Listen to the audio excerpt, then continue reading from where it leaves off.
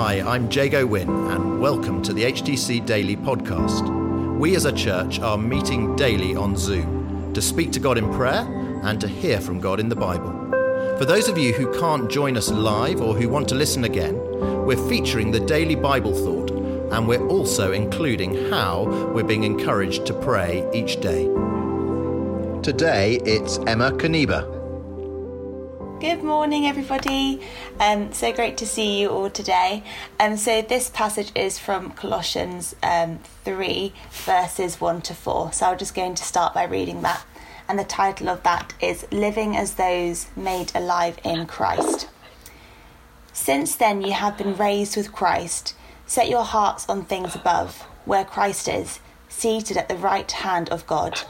Set your minds on things above, not on earthly things. For you died, and your life is now hidden with Christ in God. When Christ, who is your life, appears, then you also will appear with him in glory. So this passage is all about transformation.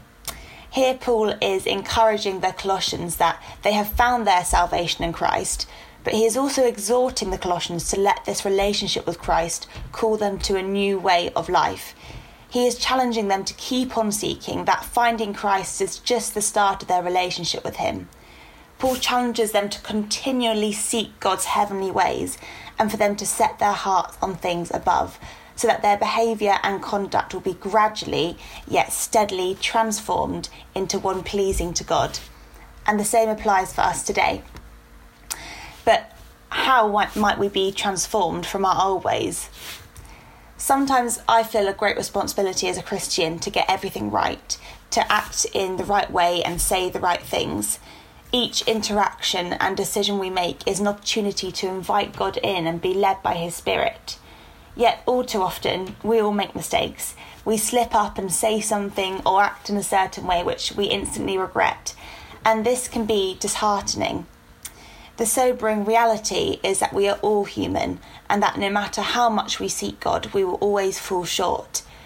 But the good news is that no matter how far we turn away from God in our ways, there is no condemnation in Christ. His grace is sufficient for us. And here Paul is provoking us to feel that deep sense of gratification to Christ for our own salvation through him. Our human disposition to mess up only highlights our reliance on Christ to bring us back into union with our Heavenly Father. See how many times Paul mentions Christ just in this short passage. He points back to Christ 4 times in 4 verses. Paul has centred his teaching around Christ, demonstrating how we should also centre our lives around Christ and submit to his ways. So, how can we be transformed? Well, it's through letting the thanksgiving of God's grace inspire us to live every conscious hour influenced by the thought of the Lord's return. But the evidence of our own hearts and minds being transformed is shown through the transformation of our actions. However, I think that Paul and Jesus would both be aware that the transformation of our minds does not happen overnight. Richard Bewes explains this transformation as a sort of gradual change, a redirection of our thinking. I was listening to one of his sermons the other day and he quoted John Newton, who once said, "A Christian is not of hasty growth like a mushroom, but rather like the oak, the progress of which is hardly perceptible, but in time becomes a great deep-rooted tree."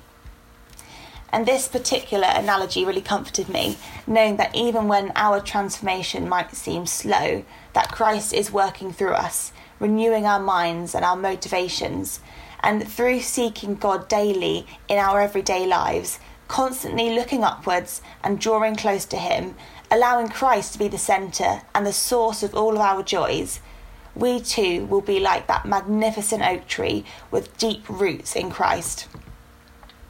So now we know how we can be transformed, but some may ask why.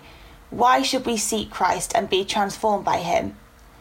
And the answer is because we were indeed raised with Christ. Some people who struggle to give their lives to Christ have a fear of being disillusioned, that they may spend their whole lives focusing on a false reality.